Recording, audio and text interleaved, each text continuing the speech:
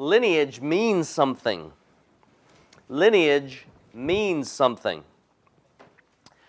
I used to play the jazz saxophone, or the saxophone, focused on jazz. And when I would talk to other jazz musicians in the know, we get to talking about, how long I played this and that.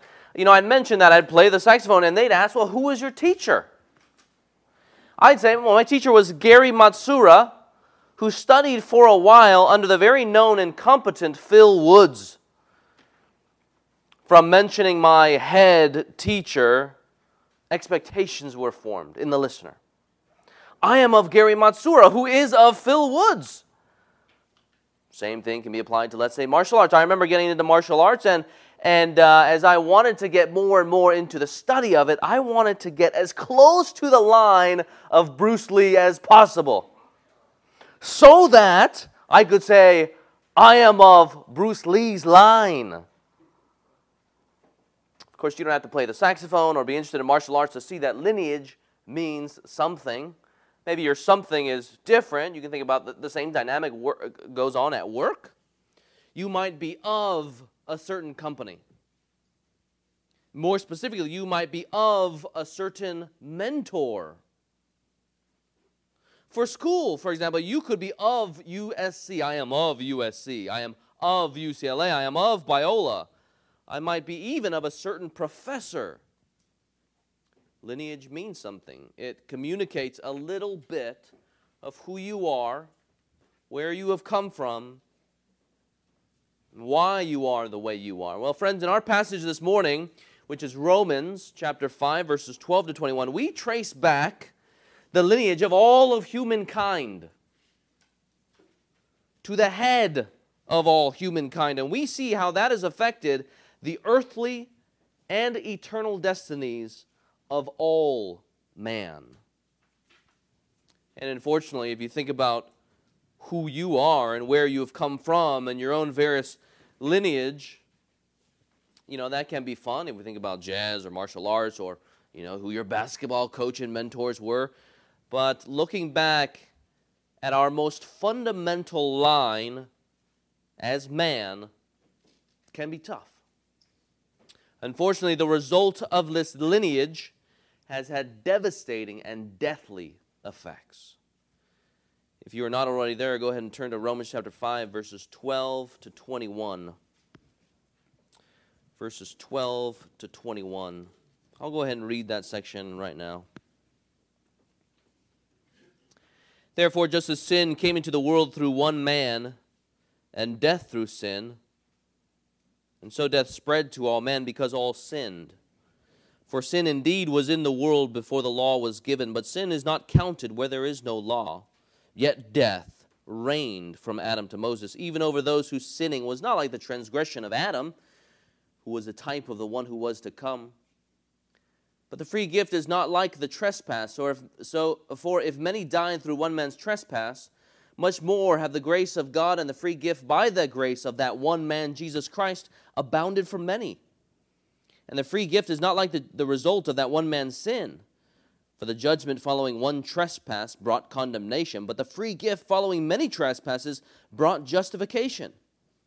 For if, because of one man's trespass, death reigned through that one man, much more will those who receive the abundance of grace and the free gift of righteousness reign in life through the one man, Jesus Christ. Therefore, as one trespass led to condemnation for all men, so one act of righteousness leads to justification and life for all men.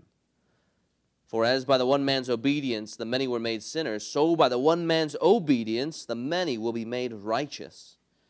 Now the law came in to increase the trespass, but where sin increased, grace abounded all the more. So that, as sin reigned in death, grace might also reign through righteousness, leading to eternal life through Jesus Christ our Lord. Well, we have been going through the book of Romans, which is a letter written by the Apostle Paul to Roman Christians in the mid-50s A.D. And Paul wrote this letter to encourage the church. He is an apostle appointed by Jesus Christ to write scriptures and encourage the church, to lay the foundation of the church. He also wrote to this church to enlist their support in his ministry and his mission to Spain, where the gospel had not been preached yet. And so he writes, wanting to summarize the gospel or the good news of Jesus Christ. Romans is, after all about the gospel of Jesus Christ. Brief summary in chapters 1 to 4, those chapters present the fact that all people have sinned against God by turning away from Him. But that through the gospel, those unrighteous sinners can be made righteous in Jesus Christ. They can be saved, declared righteous or justified. Chapters 5 to 8, we've already moved into this section here, chapters 5 to 8 concern the so what, the implications. And in this section, Paul looks at the many blessings that flow to God's people as they can be assured of God's love for them. God's love for us, if you are here today as a Christian. If you look there at chapter 5, verse 1, you see these many blessings. You have peace with God. Just go ahead and skim that. We have there, if you keep on going, ongoing access to God's grace. If you keep on going there, we have hope in the fact that God will indeed bring us to final salvation there in verses 3 and 4. We can know, in fact, the very love of God as that's been poured out into our hearts. The Spirit helps us understand the gospel. And then verse 11, it says there, we rejoice in God. Well, from our passage today, we have yet another major reason for why you as a Christian can be confident that God will bring you to final salvation on account of His love. It's because God has delivered us from our line of death, where Adam is head. That's the line of death. And then He has transferred us into the line that leads to life, where Christ is head. And did you hear that there? There's the contrast, the comparison between Adam as head, as representative, and Christ as head, as representative. I mean, for Christians, our passage helps us appreciate this transfer of lines.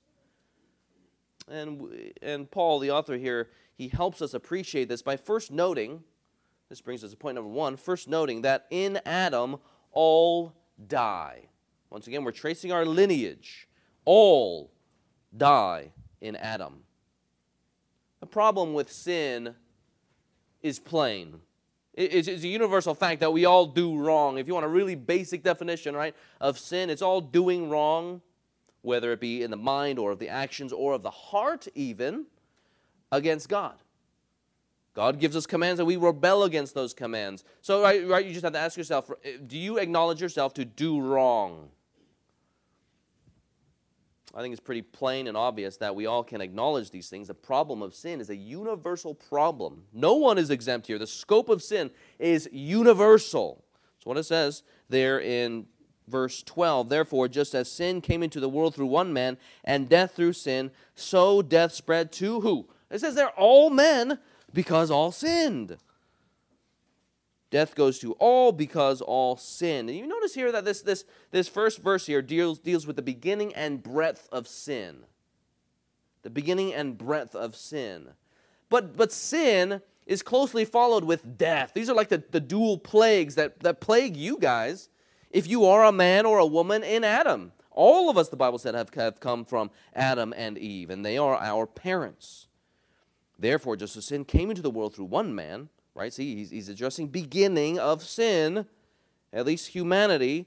Therefore, just as sin came into the world through one man, and death following on its heels through sin, and so death spread to all men because all sinned. Again, these are the two plagues there. And you see the pattern as Paul's writing here. You know, he's a competent writer, a very sharp guy. And first he deals with sin, then he deals with death on account of sin, and then he mentions death again because all sinned. These are the two plagues that are covered here, traced back to Adam and his rebellion against God. If you're visiting with us and you're exploring Christianity, you want to know more about what us Christians believe. What he's actually referring to here, in terms of the one man, what he's referring to is something that took place in Genesis chapters 1 and, Genesis chapter 3 really, but obviously what God does as it leads up to man's sin is important. So go ahead and turn to Genesis chapter 1. And there God makes man, and he sets Adam as well as Eve in the Garden of Eden to show them his good rule. He cultivated them there in the garden, and he blessed them incredibly with everything that they could think of. Right? This is a creature of the dust. raised up, formed, given life, and then blessed with everything that they can think of. All the fruit in the garden, all the trees, God protected them there. And they were given a charge to steward everything that God had given them. God blesses Adam, but God gave them one limit. Only one limit. Look in Genesis chapter 2, verse 16. It says there, "And the Lord God commanded the man, saying, You may surely eat of every tree in the garden, but of the tree of the knowledge of good and evil you shall not eat, for in the day that you eat of it, you shall surely die." This actually seems, this promise here, or this warning here, this limit, seems to be the very thing that Paul is actually commenting on in Romans chapter 5 as he wrote about the one man committing the one act of disobedience here. And as history unfolds, sadly, in the next chapter of Genesis, Adam and Eve, what do? They give in to temptation of the serpent, Satan, and they eat of the fruit of the tree. You look at 3:1, the serpent tempts by getting them to doubt the word of their Creator. Did God actually say? And then in verse 4, "You will not surely die.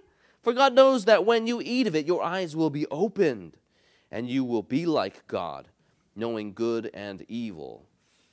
We see what happens there in verses 6 and 7. They give in to sin.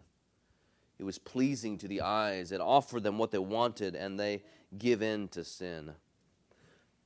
Now, you have probably heard of that story, and if not, know that I hope to be a personal example here of how you should not understand this passage.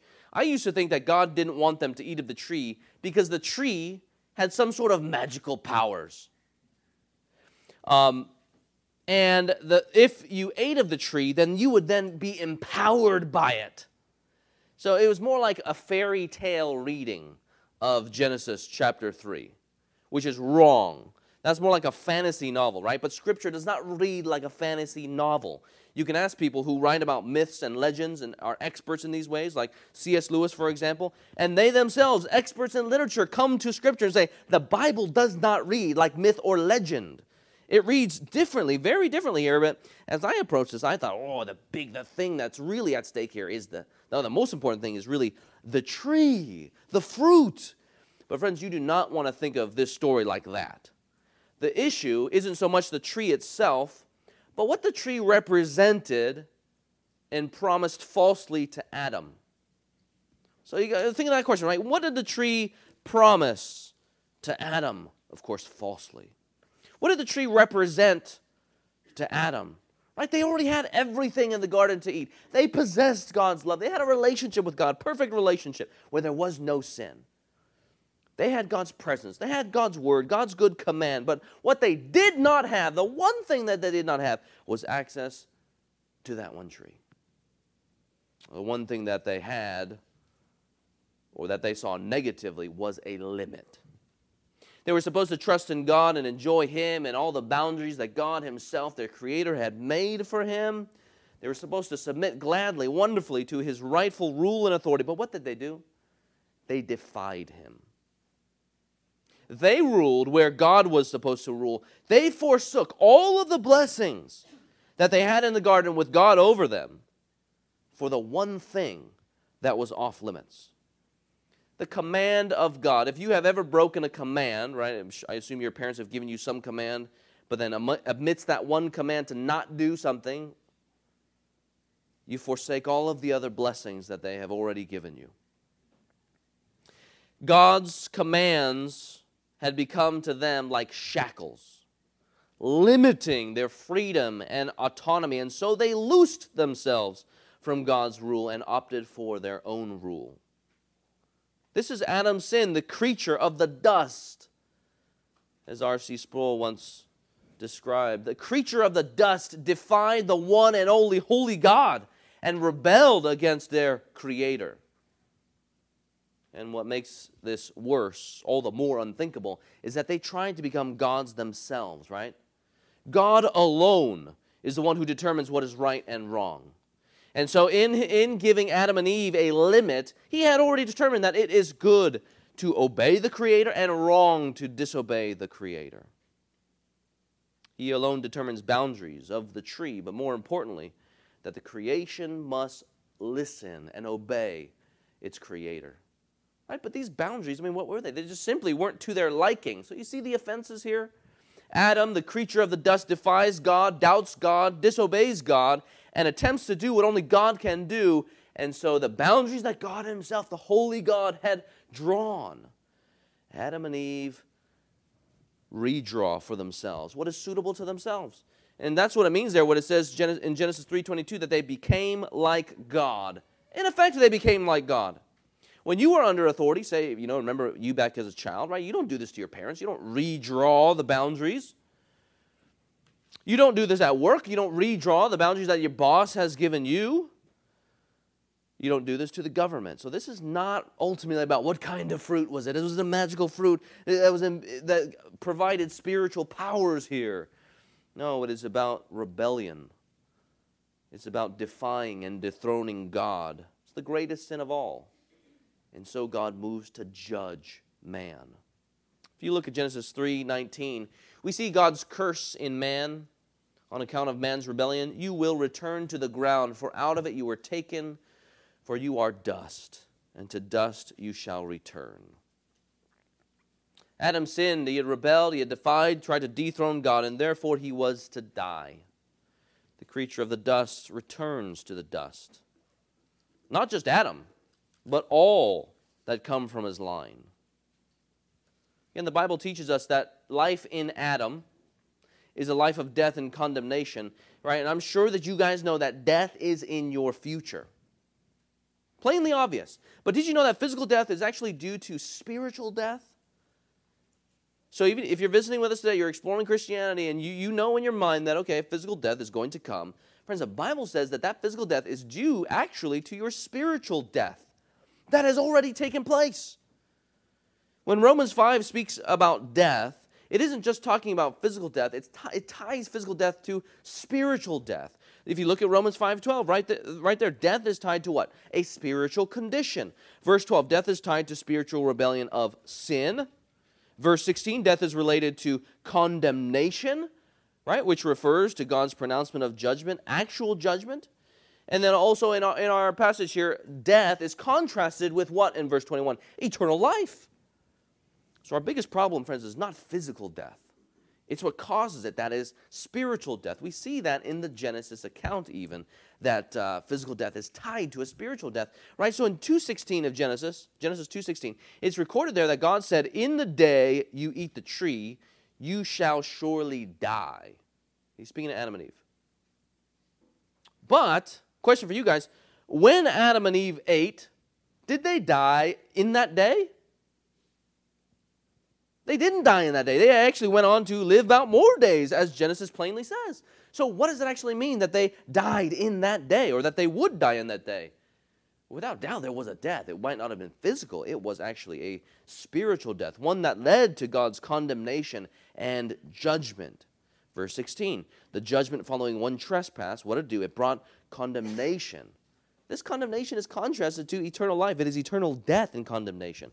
Verse 18, the one trespass led to condemnation for all men. Again, the condemnation is not just physical, it is spiritual. It's eternal condemnation. So to summarize here, if you are in Adam, which is you, which is all of us, this is your life. With Adam as our head and Adam as our representative, there is rebellion against God. There is spiritual death along with physical death. There is judgment and God's condemnation. This, again, is a universal problem. We are all of Adam. We all sin like Adam. No one is off the hook. Some might say, well, I didn't have God's explicit command as Adam did. Right? So some might say this, well, I didn't really sin, guys. Come on. I didn't have an explicit command as Adam did. And then, of course, we know, if you're familiar with the Old Testament, that Israel had a specific command. And then some of us might say, well, we didn't sin like that. So, we might want to claim ignorance. But in verses 13 and 14, you can't claim ignorance. He says the people between Adam and Moses, they can't claim ignorance. Sin still ruled and death still ruled. They didn't have the official law of God. They didn't transgress like Adam did. A transgression, a trespass is where God gives a specific boundary, and then man crosses that written, received boundary. And so therefore, if there's an infraction going to be written up, it's written up in a different way. It's not like Adam's. It's not like Israel's. Sin and death still reign over everybody with or without the law. That's what it means there when it is not counted. It's not counted in the exact same way as Adam's was, but it is sin nonetheless, and there is death. This is just repeat here. Romans chapter 1, right? You don't have to have God's law to suppress a basic knowledge of God. You can still sin against him, just as many people have, exchanging the glory of God for the supposed glory of the stuff of the world. We know too that we go against God when we go against our consciences, which have been given to us by God. So friends, nobody can say, I have an excuse, guys, because we all reject God at some fundamental level, whether we have the explicit commands of God or whether we don't. The conscience still speaks against us. We still exchange the great glory of God for the stuff of the world. Now, in terms of application, no matter who you are, we are all stuck in this muddy sludge of depravity and now stand condemned before a holy God. This is, once again, life in Adam, with Adam as our representative. Look how clear our passage is as it ties God's judgment of all man to the one man. Verse 15, all people die because of the one man's trespass. Verse 16, all are condemned because of the sin of the one man. Verse 17, death reigns on account of the trespass of the one man. And then again in verse 18, condemnation comes to all man because of the one trespass.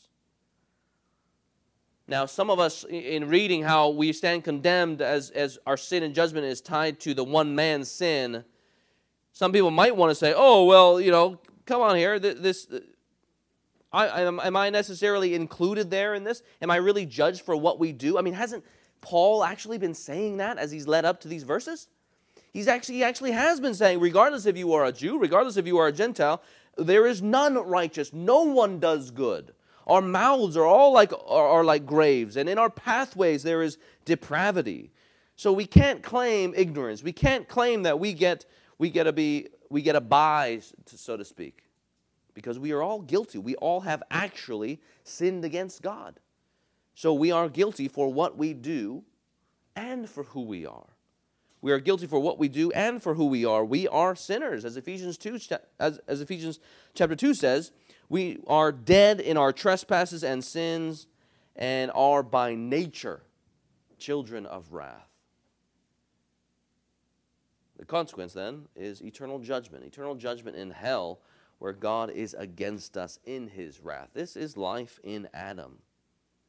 We stand condemned because of what we do and who we are. I know some of you guys are reading this chapter and you think, well, hold on a second. It's not fair. You might think, look, I understand that I sin, but when it comes to my sinful nature, why am I affected by my forefather? Why am I not born into the world unaffected by my forefather? Right? And some of you guys you might not necessarily ask the question with a heart set against God. You're just trying to make sense of Romans chapter 5, right? That is awesome. That's good. We want to make sense of the Bible here. And you might say, why am I not born unaffected by my forefather? I understand that instinct. I've asked the question myself. And so let's assume you asked the question because you really want to make sense of what the Bible has to say. You desire to submit your whole entire lives to God. So you're not asking out of a desire to write off God. I want to address you. This concept that we are, in fact, affected by our forefathers makes more sense than we realize. Now, let me be clear. Paul is not detailing in specific how we are guilty or how we stand condemned or how exactly Adam's sin comes to affect our condemnation. He doesn't really detail that. But God's word says that it is true. And so, therefore, first of all, we need to accept that because God's word says it's true. But the concept itself makes more sense than we realize, even without the details. Okay, here we're just thinking about the concept. Somehow we are in Adam, of Adam, and we stand condemned in Adam, being of Adam. So just think about your own parents, right? Thinking about things negatively and what you receive from your parents, isn't your life limited by what your parents pass on to you? So when you go see the doctors, they're going to ask you, so what kind of medical problems did your father have? What kind of medical problems did your mother have? And if you're like me, which I assume you are, you're just going to write down a bunch of them. I have gout arthritis. It used to be associated with the rich man's disease because only rich people could afford meat and things like that. But now it's very clear it's tied to genetics. I receive a predisposition, some would say, to gout arthritis, which is crazy painful because of my parents. Thanks, Dad. I can say that in my experience with gout, I have never once said, it's not fair that I am my father and mother's son. You too might have health issues that you have inherited from your parents, right? If you suffer with allergies, I know a number of us suffer from allergies, I do too. You generally speaking, don't hear people saying, oh, the injustice. It's not fair that I am my mother and father's son. I deserve to be born free from a disposition toward allergies. Now, we might despair that it is the case. But generally speaking, you don't see people picketing their parents saying, I deserve to be born free from a disposition to whatever you are passing on to me. Right? It doesn't make sense. It's entirely normal to just go on and accept it. This is just who we are. We are our parents' children. We are, or what our parents pass on physically, emotionally, mentally, is who we are. Well, friends, the Bible says that that's the way it is spiritually, in our spiritual condition, in some mysterious way. Let's be clear. It is some mysterious way. I'm not saying that it's tied to genetics here. I'm just saying that, generally speaking, the idea that what our parents give on to us, we just accept, and that's kind of normal. And again, we have to acknowledge that this is a mysterious thing here. Paul does not discuss, once again, exactly how this happens, but that it has happened.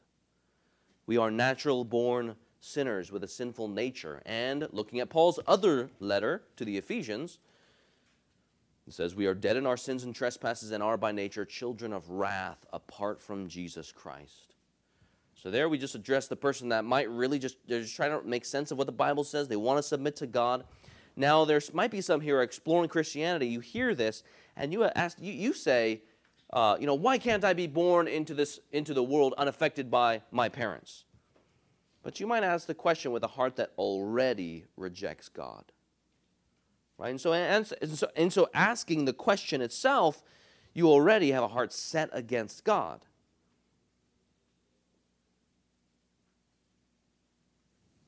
And maybe you even lob claims at God saying that He is not fair. All in effort to reject the facts that we see here in Romans 5.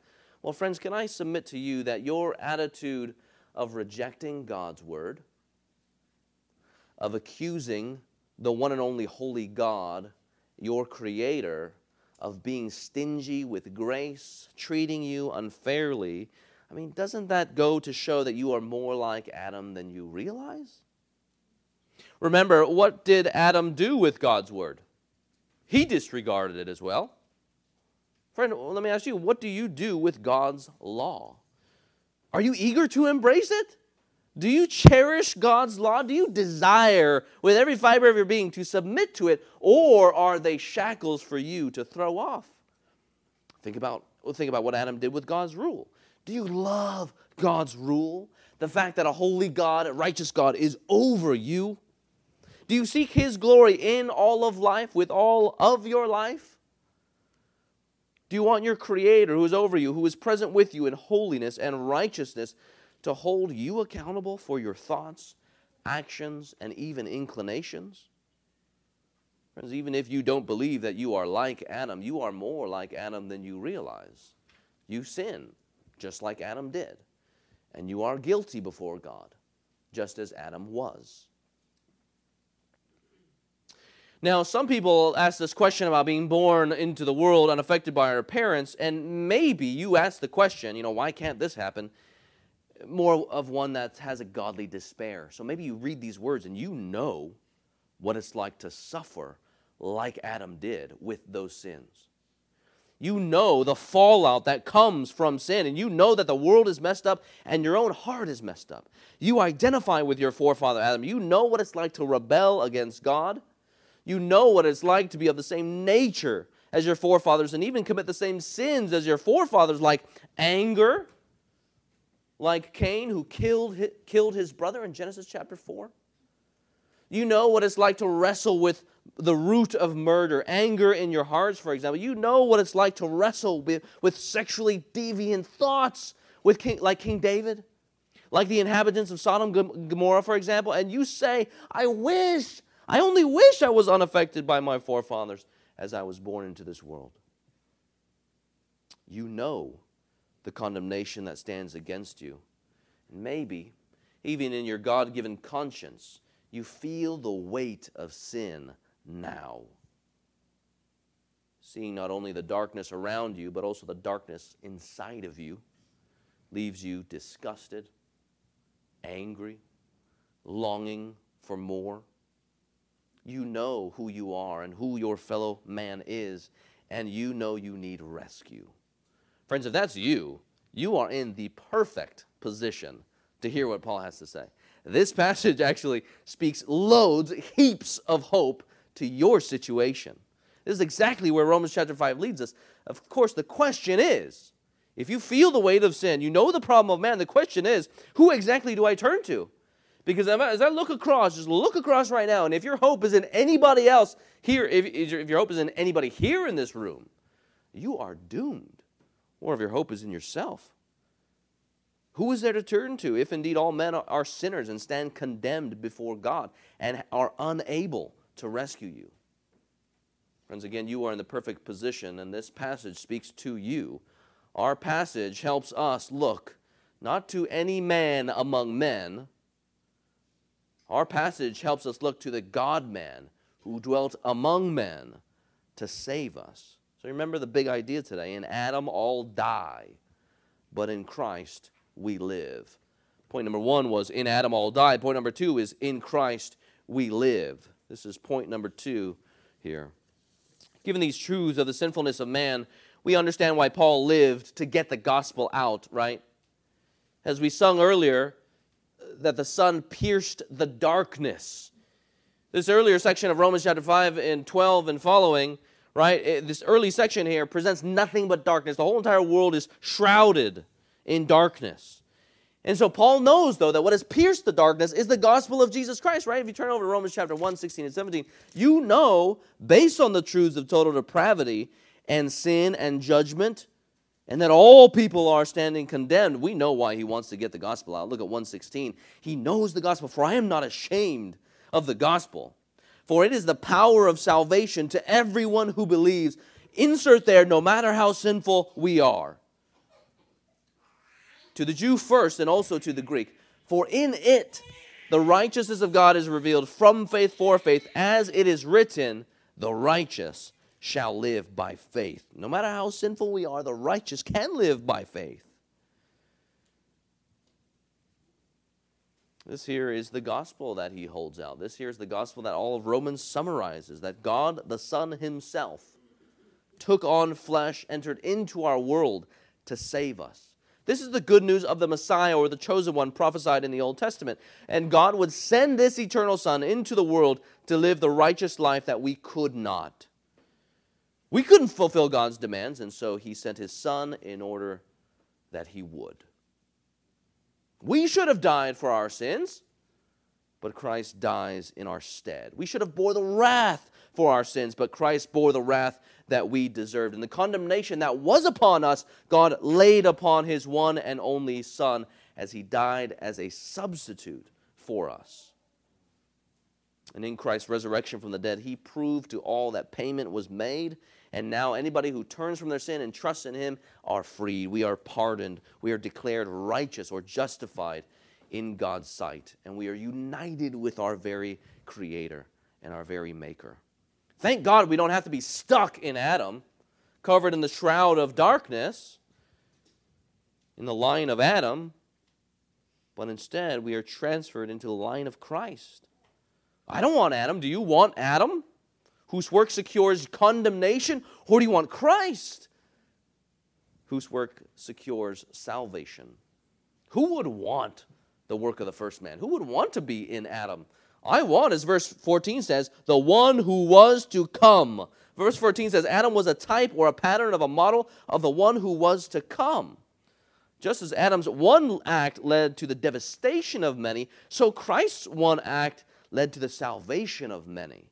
Here he says that he is a type of the one to come. He's just contrasting or contrasting the parallel facts that just as Adam's one work led to condemnation or had a certain result, so Christ's act led to a certain result. That's what's being contrasted here. And so to appreciate here, to have our salvation or our hope secured, our assurance strengthened, we're just going to look at these contrasts between Adam's work and the result and Christ's work and the result. The first contrast here, where Adam's work was a work of disobedience, Christ's work was one of obedience. You see the comparison, right? Both are representatives of Adam was the one man. Christ is the one man. Both are identified as having worked. Adam's work there is one of disobedience. Christ's work is one of obedience. I'll go ahead and read, actually, 15 to 17 once again. But the free gift is not like the trespass. For if many died through one man's trespass... by the way, this can be a little bit confusing here. If you're just taking notes, if you just want to write on one column, Adam, and everything that comes from Adam, just go ahead and write that down. Especially for you kids, it might help you understand the passage. Just write Adam, and then as you hear the things that come from Adam, just list them down. And then he's going to talk about Jesus. And this is a different column, so just write down all the blessings that come if Jesus is your head. And hopefully you'll understand what Paul is doing here. Verse 15, but the free gift, that's something that's underneath Jesus, is not like the trespass. For if many died through the one man's trespass, we're looking at Adam, that there's death, much more have the grace of God and the free gift by the grace of that one man, Jesus Christ, abounded for many. And the free gift, still looking at this Jesus, and the gift is not like the result of the one man's sin, for the judgment following the one trespass brought condemnation, but the free gift following many trespass brought justification. For if because of the one man's trespass death reigned through that one man, much more will those who receive the abundance of grace and the free gift of righteousness reign in life through the one man, Jesus Christ. Therefore, as one trespass led to condemnation for all men, so one act of righteousness led to justification and life for all men. For by the one man's disobedience the many were made sinners, so by the one man's obedience the many will be made righteous. Now the law came in to increase the trespass, but where sin increased, grace abounded all the more, so that, as sin reigned in death, grace also might reign through righteousness, leading to eternal life through Jesus Christ our Lord. We camped out earlier in the first point on Adam's work of disobedience. Now we look at Christ's work of obedience. This work of obedience here, it ultimately climaxes at the obedience of Jesus laying his life down on the cross, as Philippians 2 refers to. The climax of Christ's faithful obedience is the cross, which of course includes his entire life of faithful obedience when he's talking about this act of obedience. Our Savior's work is so different from Adam's work, isn't it? I mean, think back to Adam's work. If you got that column, right? Adam possessed God's specific command, but he chose to rebel against God. He refused to submit to the rule of God, and he opted for his own rule. But Christ, though, what does he do? He fulfills all righteousness as the righteous one. And his obedience was marked by a joy, which of course did not lead others into sin and death and condemnation, but led to the security of salvation in his cross and in his resurrection. Right? There's a contrast there of work. Adam's is disobedience. Christ is obedience. Here's a second contrast. The results are different. The results are different. In Adam, there is condemnation, right? In Christ, there is justification. Look there in verse 18. Therefore, as one trespass led to condemnation, eternal judgment for all men, so one act of righteousness leads to justification and life for all men. Note the result of Christ's work on the cross, which is justification. It flows from Christ's act of obedience, which is also called an act of righteousness. This is here is designed for us to marvel at the Savior. If you remember back in chapter 3, verse 10, go ahead and turn there. If you remember here, he's just stating the fact with this conclusion that all are sinful. He says, as is written, no one is righteous. No, not one. No one understands. No one seeks God. But when you look at the work of Christ, which is called an act of righteousness, do you see all of a sudden the wonderful, the beautiful, the holy act of Christ who enters into this world and takes on flesh and dies on the cross? It's an act of righteousness. Amidst the darkness, the shroud of darkness on account of sin and condemnation, you have the one act of righteousness, where no one in Adam could ever do an act of righteousness that could secure them of salvation. Christ enters into this world, the righteous one, lives the life of righteousness that we could not, and offers up his life on the cross and in his resurrection as the act of righteousness. Here we are moved to marvel at the righteous. So we think back to Romans chapter 1, right? The righteousness of God is revealed in the gospel amidst the backdrop of the unrighteousness of man. What is the result? It secures righteousness, justification for all men. Further explanation of verse 18, Paul says there in 19, for as by the one man's disobedience the many were made sinners, so by the one man's obedience the many will be made righteous. Again, you have the righteous God-man. He presents righteous obedience, and he secures righteous standing for those who are unrighteous. The results are also described there as life in verses 18 and 21, where Adam's work of disobedience brought death. Christ's work of obedience brings life. Just as death had physical or included physical and the spiritual in Adam, so here in Christ, life not only refers to a resurrection from the dead, it also includes very much a life with God. It includes a salvation. It includes an eternal life there, as it says in verse 21. Now, some of us might wonder here in reading this passage, for example, in 18 and 19, let's just go ahead and reread those. Therefore, as one trespass led to condemnation for all men, so one act of righteousness leads to justification and life for all men. For as by the one man's disobedience the many were made sinners, so by the one man's disobedience the many will be made righteous. But so what's the deal with the all? Did Jesus die for every human being in a way that secures their salvation? Does he justify all men? Because that's what it appears to say in verse 18. Justification for all men? Does this necessitate that we hold to some kind of universalism, universal salvation for all those, even those who hate Jesus Christ? Well, I think the answer is no. That word all can be used in different senses, and we understand this, and we use the word all or everyone in like manner. So, for example, all or everyone could really be everybody that has ever existed throughout space and time, or all as in everybody that exists right now in the world, right? I can also use the word all or everyone in a more narrow sense. That doesn't require me to mean every human being in the world that's ever lived. So, for example, right, if I went to the opening of Star Wars, which I didn't, but let's say I did, and I said, oh man, everyone was there. Do I mean that everyone was there? Is it an expectation that you guys actually think that I mean that everyone was there? No, the answer is. You could even mean in a more specific way amongst a group, right? There might be 60-some members of First Baptist Church, and yesterday, we held the workday there. And what if I say to Oscar, man, who came out to the workday? And Oscar says, oh, everybody did. We all did. Is there an expectation that he really means that all the members or everybody present here turned up to workday? No, the answer is absolutely not. How else do we know that this does not necessitate some sort of universal salvation? Or another way to say it is, why should we reject universal salvation, even for those who hate Christ? It's because if you look there at verse 17, who are those that are justified? Who are those who are justified? It is actually those who, it says there, receive the abundance of grace. It's those who receive it. And that's what Paul's been talking about leading up here, right? It says that we are justified by faith. That is those who believe, those who trust in Jesus Christ for salvation. It's only those who believe in Christ who receive salvation and justification. It's actually for those who repent and believe the gospel.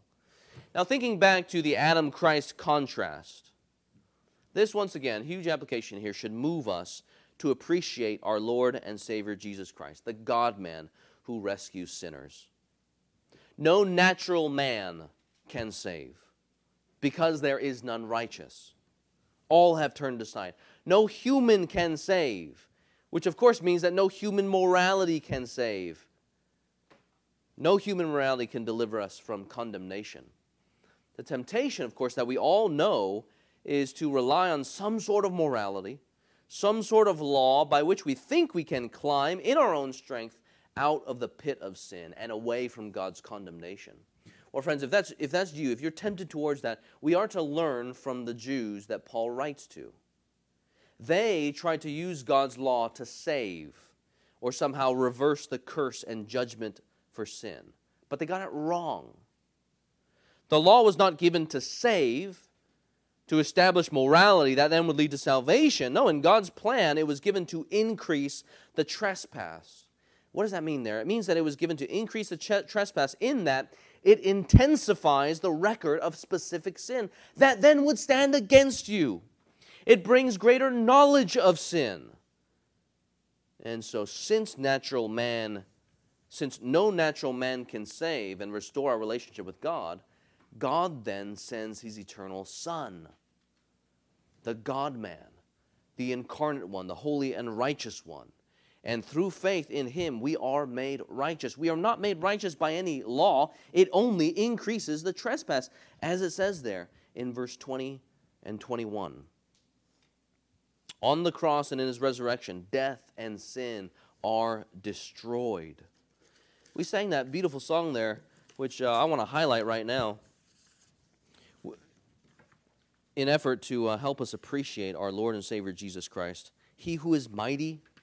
I mean, this is Romans 5, isn't it? Oh, the mercy of God. Oh, the mercy our God has shown to those who sit in death's shadow. That's us under condemnation and judgment. The Son on high pierced the night being a description of this darkness, this depravity, and born was the cornerstone. And now, if you look there at the bridge there, that last section there, now what's the big implication? We magnify the Lord. We rejoice in the God who saves. I trust in His unfailing love. I will sing His praises all my days.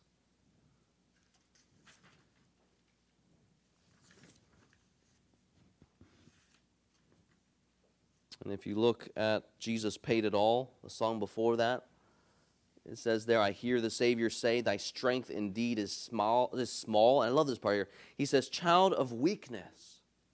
Can you imagine the Father just looking down at His created people in sorrow over their rebellion? With justice, yes. With righteousness, yes. With holiness, yes. But also with sorrow. He looks at the children that He has made, children of weakness, and He says to them, watch and pray, that you might know and behold the great work of salvation that I myself will work on your behalf. There is none righteous, and so He sends the righteous one. He parts the skies and sends His eternal Son to take on flesh and offer up what you could not offer up. You are not righteous, so He offers the righteous one. You could not offer up any righteous act, and so Jesus Christ offers up the righteous act. And He says, you watch me, and I will deliver you from all of your sins. Why is it? Because we know the love of God. This is the love of God that's driving here the salvation of sinners. It's strange, but you know that it's only sinners who eventually come to have confidence in Jesus Christ, the Savior. It's only sinners that would have confidence in Jesus Christ the Savior. Because in your sinfulness, in your nature and in your action, what else is there to do but to be saved? To receive salvation and to be secured in the Savior's work of redemption. The way I envision this, this death and depravity, the sin, the judgment, the condemnation that we choose, I imagine that we choose by our own will to go off of the cliff. All of us are heading downward, but who is it that sends out the rescue team, so to speak? In Christ, He dispatches His rescue helicopter. He lowers the stretcher, and now those who see their need of Him can in fact be saved. What else is there to do but to thank Him, but to glory in him, but to rejoice in him, and to rest in our rescue, in the one who rescues us. In sin, we were at enmity with God. We were enemies with God, the Bible says. But now, in Christ, we can all of a sudden have peace with God. I was once separated from God, but now I have ongoing access to this grace in which I stand.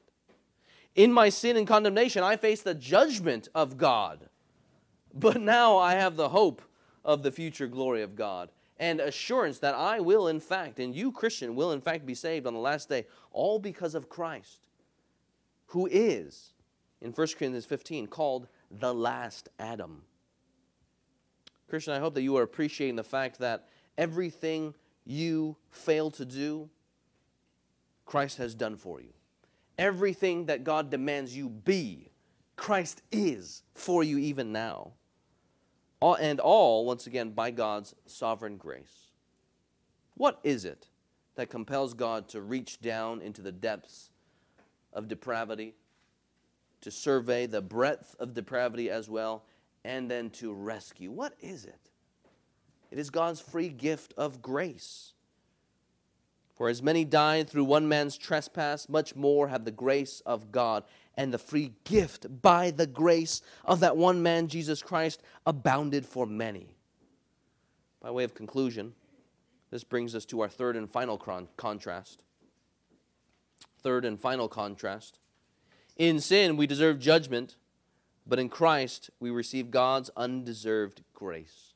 If you look there in 15 and 17, 5 times in those verses there, 5 times we see the words free gift.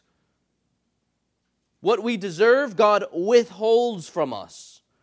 And what we don't deserve, God freely gives. He lavishes in Jesus Christ. This is God's undeserved grace in the free gift of Jesus Christ. You know, in many ways, what we read in Romans so far is meant to devastate us. It's meant to worry us because we look at death and condemnation and our own sin and our ever-increasing list of sins because the law speaks against us. We stand before a holy and righteous God with that ever-increasing list of sin. But guess what? Though our sins are ever increasing and condemnation for sin is ever intensifying, look what is there to go further still. It's the grace of God. And so you have this language here of superabundance. Look in 17. For if by the one man's trespass death reigned through that one man, much more will those who receive the abundance of grace and the free gift of righteousness reign in life through the one man, Jesus Christ. This is hugely encouraging. Friends, if you know your own sins are increasing, you feel that they are increasing, if you feel they are intensifying and your own guilt and condemnation is intensifying, friends, you have to remember what is there to superabound. To go further still, it is the abounding grace of Jesus Christ. Where sin abounded, where sin increased, grace superabounded. Huge encouragement. In your spiritual life, you might come across the old bunkers where sin used to dwell and wage war within you. But if you are in Christ, if you have Christ as your head, no matter what devastation you feel having been ravaged by your sin, in Christ, this passage says, grace rescues and reigns all the more. Verse 21 says, through the righteousness of Christ. How's that for confidence and assurance? We are sinners, no doubt, but God saves all who repent of their sin and believe on Him, just as He has removed the greatest obstacle that stood between you and Him, which is our sin and our hostility and our enmity. Just as He has already removed those things in Jesus Christ, of course He will not let anything stand in the way of your future salvation that He will bring you. And that provides security, provides assurance. As R.C. Sproul said, we are secure, not because we hold tightly to Jesus, but because He holds tightly to us in God's superabounding grace. If you're visiting with us and know yourself not to be a Christian, I hope you see that the effects of sin and death are evident, even in your own life. The wonderful thing is that hope in the gospel of Jesus Christ is also evident to all. God the Son took on flesh and lived a life for all to see. He died a death, was raised upon that cross for everyone to look at and behold and call upon Him to deliver them from their own sins. Friends, if Adam and Adam's future is your future because you choose to sin just like Adam did, and you have a sinful nature, why would you want Adam as head? Here we are to turn to see Jesus Christ and want Christ as our head, who delivers us from the wrath to come. By no shadow of a doubt, all because of God's grace to sinners. If that is you, friend, you have not repented of your sins, let me encourage you to turn from your sin. Don't trust in Adam. Trust in Jesus Christ, the Lord and Savior, and you will be saved, justified, declared righteous in His sight, where all of those sins will be washed away and you will be clean, restored to the Father, our very Creator. If you want to know more about this gospel, I'll be standing at the back of the door. You can feel free and talk to me. I'll be happy to talk to you. I'm sure the friend who brought you can also talk to you as well. Let's go ahead and pray.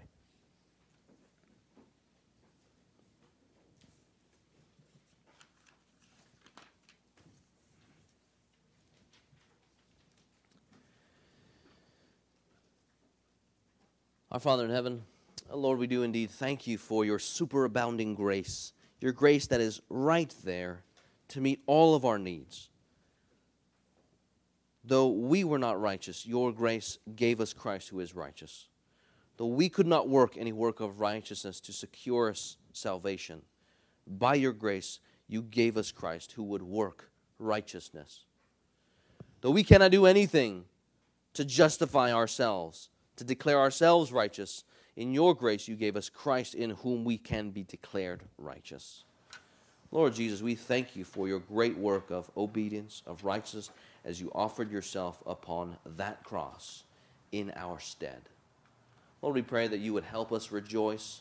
We pray, Lord, that we would know, even in our times of insecurity, when we might fear, as we catalog our own sin, Lord, we thank you that you have also cataloged our sin as you sent Christ to die for each and every single one of them. We thank you, Lord Jesus, that in the cross, it is finished.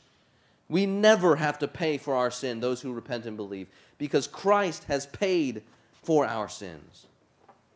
And so, Lord Jesus, you sat down. Your sacrifice is completed, and we are your people. We thank you, Lord Jesus, for making us heirs, and we rejoice amidst everything that we could boast about. We know, Lord, that we boast ultimately only in Jesus Christ. In your name we pray. Amen.